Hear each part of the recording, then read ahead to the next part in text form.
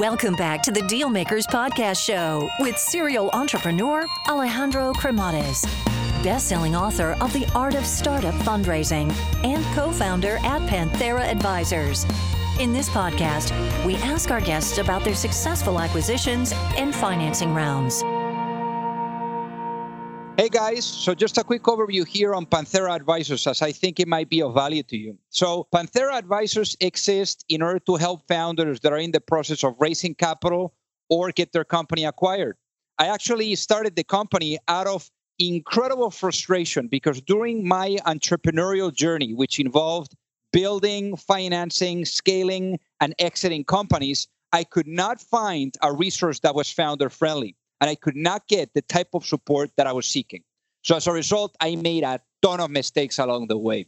So if you're looking to raise capital, or you are looking to get your company acquired, or just need some sound financial planning, and you're looking to get the best possible outcome in the shortest period of time, feel free to learn more by visiting us at pantheraadvisors.com, or just reach out directly and shoot me a note at alejandro@pantheraadvisors.com. Alrighty, hello everyone, and welcome to the Deal Maker Show. So today we have another entrepreneur from Europe, and this one comes from Germany. And I think that we're going to learn quite a bit, on how you scale from the early stages all the way to Series A and beyond, and then also how you're building your team, how you balance, equity and debt, you name it. So I guess without further ado, I'd like to welcome our guest today, Michael Casau. Welcome to the show. Hi there. Pleasure being here. Thank you very much. So born in Moscow and raised in Berlin. So tell us about this transition there and how was life growing up? Yeah, good. Yeah, so when I was a child, I came to Germany and grew up in Berlin. Great time at a French high school, actually. So if anybody wants to start speaking French to me, it's going to be bad by these days. But there used to be a time where I actually did my French baccalaureate as well. So yeah, that time was great. Very cool. And was there like anyone in your family that was an entrepreneur or into business, or how did you develop like this love, let's say, for like economics or law, which, you would study later on? Yeah, so in my family, there are almost only entrepreneurs, right? So except my father was a doctor, but my stepfather is an entrepreneur in Germany. My grandfather was an entrepreneur. So there was always about this, the thinking that you do your own thing and you figure out what that thing is in a way. And then why law? I mean, why did you get that curiosity for maybe like studying law? I always wanted to study law as a child, actually. I thought law was amazing, and studying law in Heidelberg, was always kind of that thing. And when I was a little bit older, I got interested into more, economics, and heard about game theory, and I thought, okay, this is really fun. But one thing I noticed so I started out studying economics.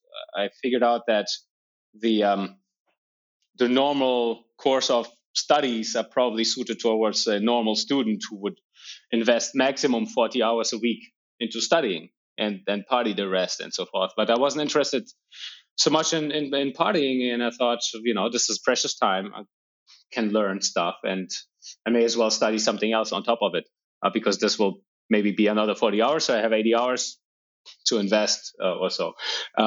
So that's why I said, okay, let's put law on top of it. And it worked out really well. Those two things are very, very different in a way.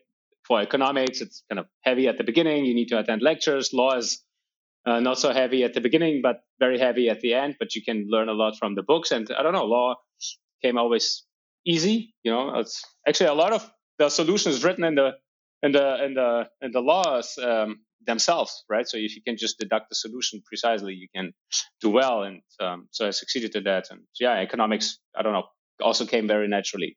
And I thought that was always a very good combination, because a lot of the things in law are about, incentives and deterring, and a good economics education just broadens your perspective on the world.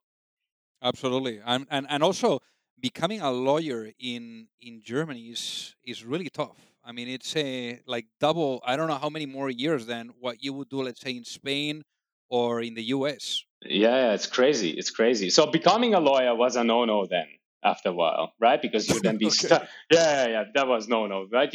I just wanted to get the legal theory and never wanted to actually practice law because you'll be stuck in one jurisdiction, and I didn't want to do that.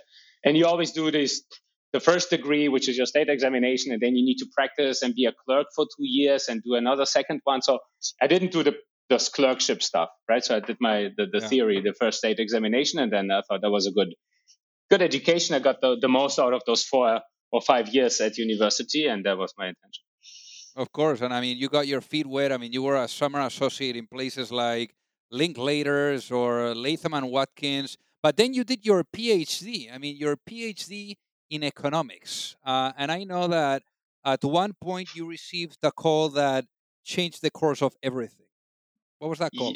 Yeah, that's right. So I think one thing you need to do always in order to be very good at something is have a very strong imagination.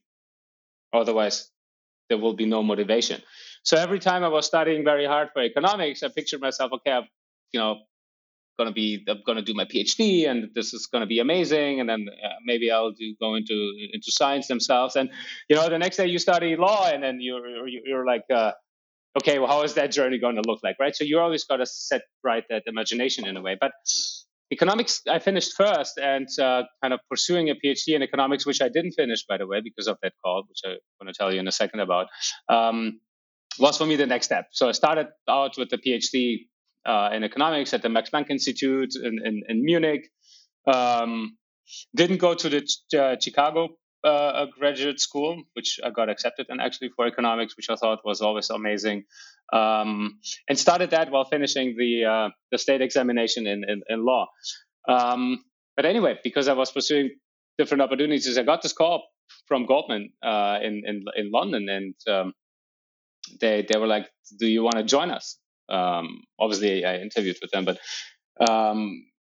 and I had to make a decision within a day or so. I got to give the people feedback, and I thought, okay, what's the path forward here? You're gonna chunk through the PhD and then eventually become this or that, or you want to go back to business and just cancel the stuff.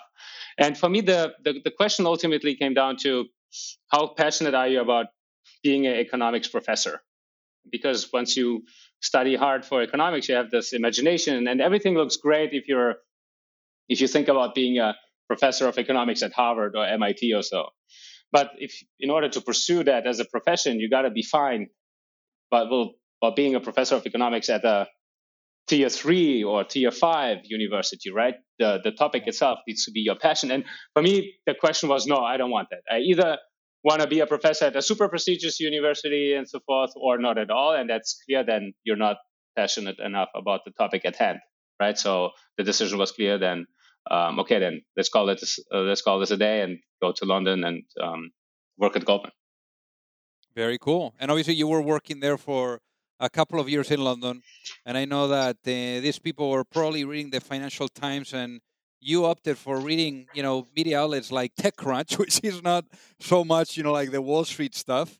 And I know that opened your eyes, and that helped you thinking into perhaps there was a different future for you waiting. Yeah, so I quickly developed what is called the fear of missing out, right? Which is something in here as well. I mean, Goldman is a great place, right? You have the good news about Goldman is you have a bunch of nerdy people there too, right? So it's not like you're in the wrong place if you are if you're very curious. Let's put it this way. But the interests at some point are different, right? Some people like to read FT and then all the industrials and stuff like that. But at Goldman, there was this policy: after 8, you get free dinner.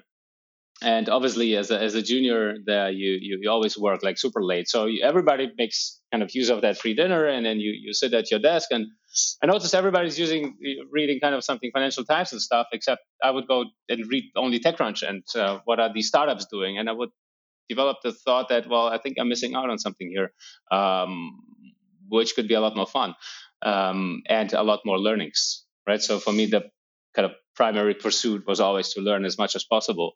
And I thought that this could be a very, very, very interesting very interesting space, even faster pace than PE.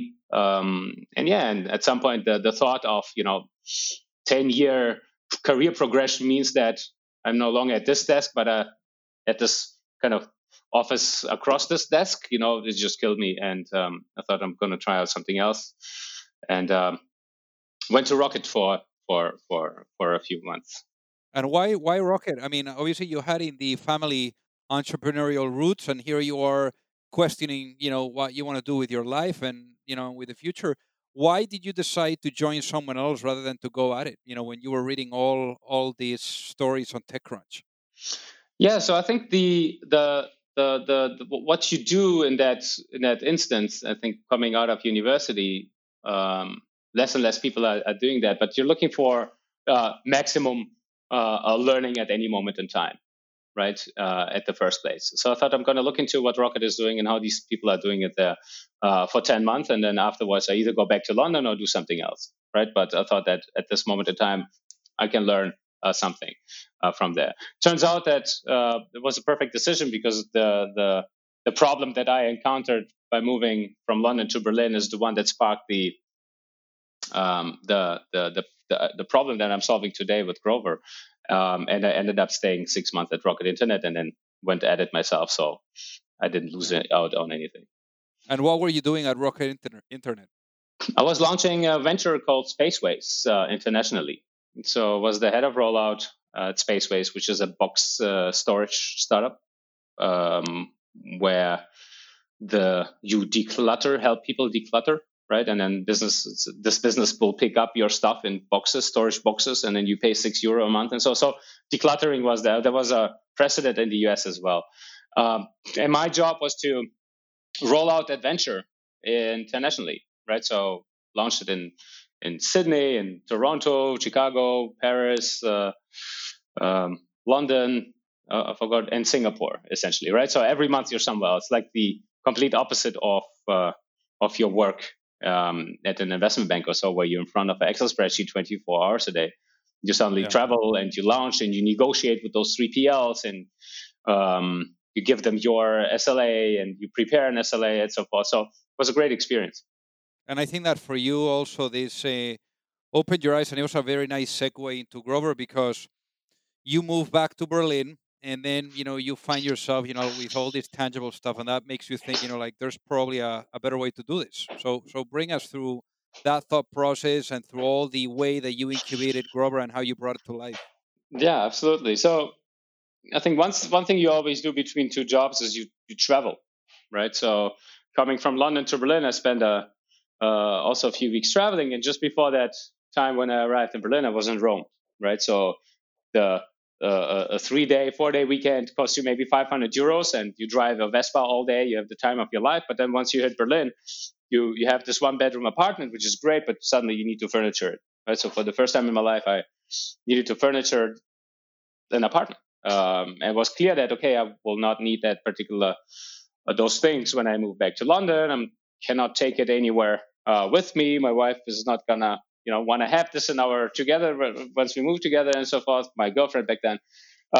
So actually I needed only for a shorter period of time, like 10 months. And I definitely don't want to buy it. I definitely don't want to invest in it because I can create much more pleasure for myself, much more utility for myself by investing €3,000 in experiences rather than things. And I also don't want to commit to long-term debt and a loan because I don't want to pay back a debt on the product that I no longer use when I move back elsewhere. So I thought there should be something. There should be a service like Spotify or Netflix for physical things where you can exchange the product that you're having for the same monthly payment, right? Suddenly you can have things that are new to you whilst paying the same, and suddenly you detach marginal utility from marginal cost, because what is true, and that's where it's good to have a bit of an economic utility theory thinking, is that typically things are most valuable to people when they are new, and they become less valuable over time or with increased quantity. And with that business model where you pay the same per month, which is a marginal cost, you incur new things as you please. You should be in a position as a consumer to be in an area where your expected utility is always higher than your expected cost. So that's why I thought, okay, economic theory is on our side. This makes total sense, and it's time to liberate people and to distribute freedom from debt to the people, giving leverage with the things that people need rather than with debt so they can buy them. So how much time did it take from the minute that you came up with this idea, or you started to question, like, a better way to do it, till the moment that you actually gave your notice at Rocket and decided to really jump in, all in on this idea? Yeah, so the problem came about in the summer of 2014, really, right? So I started talking or complaining to my surroundings, like, this is super inefficient and so forth. And back then I didn't know this could be a business model, right? So I started with Rocket and so forth, but the idea just grew and grew on me and developed. And I think it was then in the winter that the noise of you got to do that. It's that there's no two ways about it. Grew a lot harder. So I gave my notice in January. And why did you go at it alone? I mean, obviously you're a solo founder here. I mean, being a solo founder is tough. So why did you go at it alone? Yeah, because I don't know. I like to do. I don't want to depend on realizing my imagination on the fact of whether or not I find a co-founder or not, right? So that's not an option. I think if you have an idea and you're passionate about it and you want to execute on it, it shouldn't matter whether or not you have a co-founder. Now, for me personally, I think when I started out, I actually was seeking around for a co-founder. I found one, and I said, okay, let's do it together. And but he jumped ship after a few weeks because he had another startup running, and that seemed to take off back then. He said, hey, sorry, I'm going to leave you alone here. I said, okay, no problem. Right. So, but I think the premise of having co-founders, I mean, yes, if you find a person that can equally scale with you forever, that's great. But other than that, you're much better off, I think, by assembling a perfect team at any moment in time. Got it. So then, what were the early days like? And I guess before you walk us through the early days and how you assembled that team, I'd like to know, like, for the people that are listening, what ended up being the business model of Grover? Like, how do you guys make money? So our business model is the monthly rental of technology, of consumer electronics. Right, so we went into technology back then. Also, my phone tanked in the sink and so forth. And technology is something that needs to proliferate people. Right, it's humans and technology today. You cannot think about the one without the other in a way. So people need technology to be productive. Children need iPads to make sure they can do education in school, or schools need that. So technology is everywhere. Whether this is productivity like iPads and computers, or fun like consoles. Or even connectivity like the new smart home. So technology is proliferating everywhere. So the early days were like, okay, first of all things started, I need to see whether there are people who would actually use that service if it was available. So getting the website up and running was the first thing, right? So this is where the co-founder kind of would come in place. The only person going forward, if I were to launch a new venture, I would look out for the best CTO out there who can build a website in just a weekend or so, right? That's the best thing. But in absence of that, you've got to work with freelancers. You got to make sure the website gets up and running quickly, so you get the first people on your website to see whether anybody wants to actually transact. And that's how the early days were looking like, right? So you contract with people who build a website, who build a brand around it. And you start attracting traffic. Very cool. So what was that team like? How did the team started coming together, and how did you go about building that team? Yeah, so in the early days, you go to meetups, right? You at least this is what I did in 2015. Maybe going forward, I would do it differently. But I went to a lot of meetups, really, do a deep dive into this kind of startup culture. And you meet other people who are looking to do something. And then you find out there's a designer who's looking to do something with a startup. So you bring them on board. you still, Upwork is great if you're looking for freelancers, by the way. And you assemble a team. Also was, going to universities and cold talking to people. Like, hey, here's what I'm building. Do you want to join? Can you code? And so forth. So you really just kind of hustle together a team of people who can, take step one with you. And in your case, I mean, it didn't really take much time to raise some money. So how much capital have you guys raised to date? So to date, we've raised 300 million in capital, out of which a big chunk is asset-backed debt financing for the asset growth, and equity is the remainder. Got it. And as I was mentioning, I mean, you guys raised the round, the seed round in November. The October. official founding date is April, so October, November, but pretty early on. So can you walk us through how that fundraising journey has been for you guys? Yeah, sure. So first you fund it yourself. That's what I did. So a lot of bootstrapping, financing it yourself, going about the first website, the first product shipments, but I also looked at early stage programs that, I could learn from, for example. And one of those programs I found was Seed Camp. I saw it.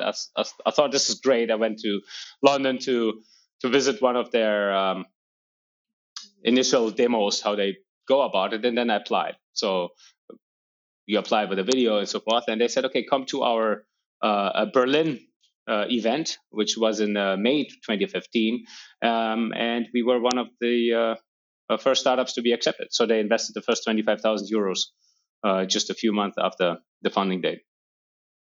Very nice. And I know that for you guys, then like you did your Series A, and like you've also like done like some really nice balancing between debt and equity. So why did you guys like always keep in like close to mind having that balance of having equity financing and debt financing? So one of the things that I did in very early on in 2015 was that I was first of all looking to work together with leasing companies. I thought, okay, maybe we can lease back products, and leasing companies would be interested to work with us on that. And turns out nobody was. So that was the first thing. Second thing is I just asked in my network, anybody knows a good leasing lawyer? And one of my friends from university just finished an internship actually with one of the most renowned asset-backed financing lawyers in Europe that everybody apparently knows. And it was my luck, that he took me seriously from the very beginning. So they met with me in a co-working space, that lawyer and one of his partners, all senior partners, and they immediately said, look, we completely understand what you're doing. This makes total sense. And what you do with consumer tech products, we do on a regular basis with cars. Like asset-backed transactions are vastly available in the environment, and we're going to set up together a structure, an asset-backed financing structure on your portfolio. It will just work like that as well. I thought, okay, this is amazing. This flies, and we started out working on that basis. So ever since, we're looking to, and always are, creating the consumer tech asset class, if you will, as a securitizable and debt fundable asset class that can by itself be a security portfolio to a lender. So how do you think that founders, especially the ones that are listening to us, how do you think they should look at, equity versus debt when building up their business? Yeah, it depends on the business, right? If you don't have any fixed return assets to invest in, then you shouldn't take debt, right? Because it can also turn around the other way. You should take equity, obviously, and like we do, for the purposes of business growth. But if you're building software, I think equity as a good valuation is always making sense. Now, there are multiple new debt instruments available for startups, but we ourselves haven't raised any debt on the business side of things, right? We always raise debt for the asset purposes only. Got it. And I know that in your guys' case, I believe that there was a round that got a little bit complicated. With perhaps some people backing out, or maybe the timeline is not being met. Like when you guys anticipated. So I know that you had to put the foot on the gas and accelerate a little bit more the process. And yeah. So tell us what happened there, and how did you guys turn it around?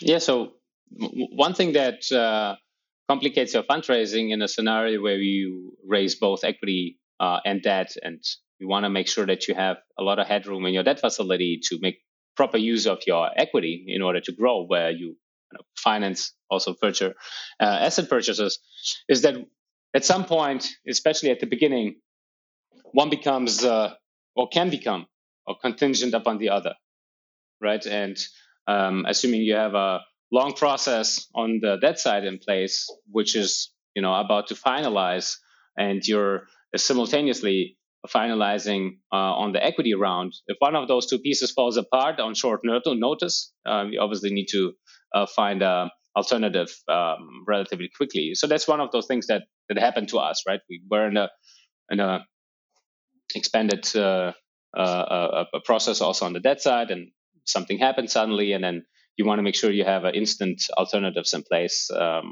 which we did in order to close the round successfully. Got it. And I guess in a marketplace, or in a platform like yours, like where you have all these different products, and people that go in and and maybe like get it for a monthly like fee, rather than buying it all in one go. How do you go about building the supply and demand of a platform like this?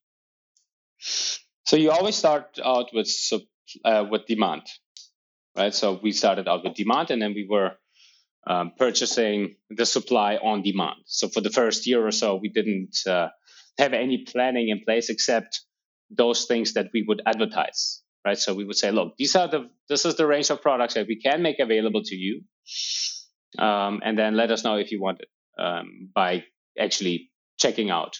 So demand is always first, and then you build supply. Now, these days is a little different, right? You have a lot more planning, and the scale is very different. We have a very professional team that does supply planning and demand planning, and we get better terms and so forth. So it's very different, but you start out with demand, make it always. At least that's what we did. And is that like via data, via maybe like buttons that you put in, and if enough people click on it, then you get an idea, or how do you really capture that demand? Well, first, for us, it was like that, at least. You got to form an opinion around what are likely going to be the top products that people want, right? Or in a more meta level, you got to offer your service to people and see whether this is working, right? You cannot just survey your routes to success and like, okay, what do you want, right? You got to really make sure and put it out there. And so that's what we did at the beginning, is get your latest tech on demand, and we put the product pictures up and put a monthly price on it. And then we noticed, okay, people are actually transacting on it. And then we had a product selection and so forth. But we also had a little tool which was request your product, and we were capturing demand for products that weren't available through that tool. So that inspired us. And over time, obviously, you put a lot more products on the website, and you see what is the interaction with those products with your traffic, and how does that really match together. And then obviously at the next level, you see what is the customer behavior depending on what things they are renting, and how does that work out. And you really try to get more efficient over time. But at the beginning, it's as stupid as getting something up and seeing whether somebody clicks on it and transacts. Got it. So just out of curiosity, what is the coolest product that you've seen lately that you guys have launched? The coolest product, let's see. I think the Samsung Flip phone is about one of the coolest ones I think we're launching. Nice.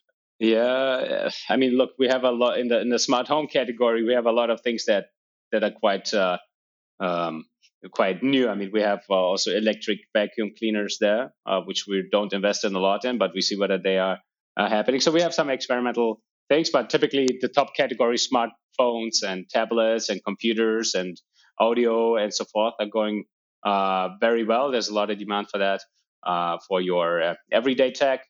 Gaming very much as well, in particular during Corona. Gaming demand is high. Yeah, we're also launching a Grover scooter soon. Got it. I mean, obviously, you guys are starting with a store and then building up into a mall. So I'm just wondering, like, what the future holds for this. So in that regard, Michael, imagine you go to bed tonight and you go to sleep for 5 years. I mean, unbelievable snooze, right? And then you wake up in a world 5 years later where the vision of Grover is completely realized. What does that world look like? So it's a combination of your having subscription demand on Grover, but also you eventually managing your financial journey with us, right? So the world looks like you have a subscription, like an all-you-can-eat subscription with Grover. It costs you maybe 99 euros a month. You rent 3 products. You manage those subscriptions in the Grover app. You have a Grover debit card, maybe, and you'll have no reason to either purchase things elsewhere or to finance things elsewhere. Got it. So if I was to tell you, I mean, there's one question that I typically ask the guests that come on the show, and that is, if you had the opportunity to speak with your younger self, with that younger Michael, maybe that younger Michael that was still at Rocket Internet and thinking about maybe like launching something in the future, if you had the opportunity to go back in time and obviously knowing what you know now, I mean, you've been 5 years at it, hyper growth, incredible success that you've been able to achieve here. But obviously, there's many ups, there's many downs, and it's not a straight line. So if you had that chance to give yourself one piece of business advice before launching a business to that younger Michael, what would you tell yourself and why, knowing what you know now? Yeah, good question. I think I would say believe in yourself. So I always believe in myself and have a strong conviction about the things that I do. But obviously, you, as an entrepreneur, you learn a lot as well, right? And you will make thousands of mistakes always. And depending on what kind of mistakes you make, people may think you're stupid or not. And, everybody thinks something. And then if you fundraise, thousands of people tell you no and are arrogant or this and that. And I mean, you just got to have such a thick skin as an entrepreneur that you really got to believe in yourself. And obviously, you cannot be numb to feedback, and you want to learn and you want to improve, or in a way. But at the end of the day, feedback is 2020. How do you call it? Hindsight is 2020. Feedback is 2020 as well. Like if you fundraise, for instance, it's a feedback of plus and minus. Some people tell you your internationalization plans are too ambitious. That's why we don't invest. Other people tell you guys are not international yet. That's why at the end of the day, everybody tells you, or whatever somebody tells you, is also a reflection of themselves. So you really got to figure out what is your center of confidence. What are you really truly believing, and is this the right thing to think about it in a way? So believe in yourself is the most important part, I think, and this will help you out standing up to things, believing in your vision, in your imagination, and just keep going forward at all times. I love it. So, Michael, for the folks that are listening, what is the best way for them to reach out and say hi? Reach me on LinkedIn, Michael Kassel. Amazing. Well, Michael, thank you so much for being on the Deal Maker Show today. Thank you likewise. It was a pleasure. If you like the show, make sure that you hit that subscribe button. If you could leave a review as well, that would be fantastic. And if you got any value, either from this episode or from the show itself, share it with a friend. Perhaps they also appreciate it. So also remember that if you need any help, whether it is with your fundraising efforts or with selling your business, you can reach me at alejandro@pantheraadvisors.com. You've reached the end of another episode of the Deal Makers Podcast. For free resources and materials, head over to alejandrocremades.com. Thank you for listening, and see you at the next episode.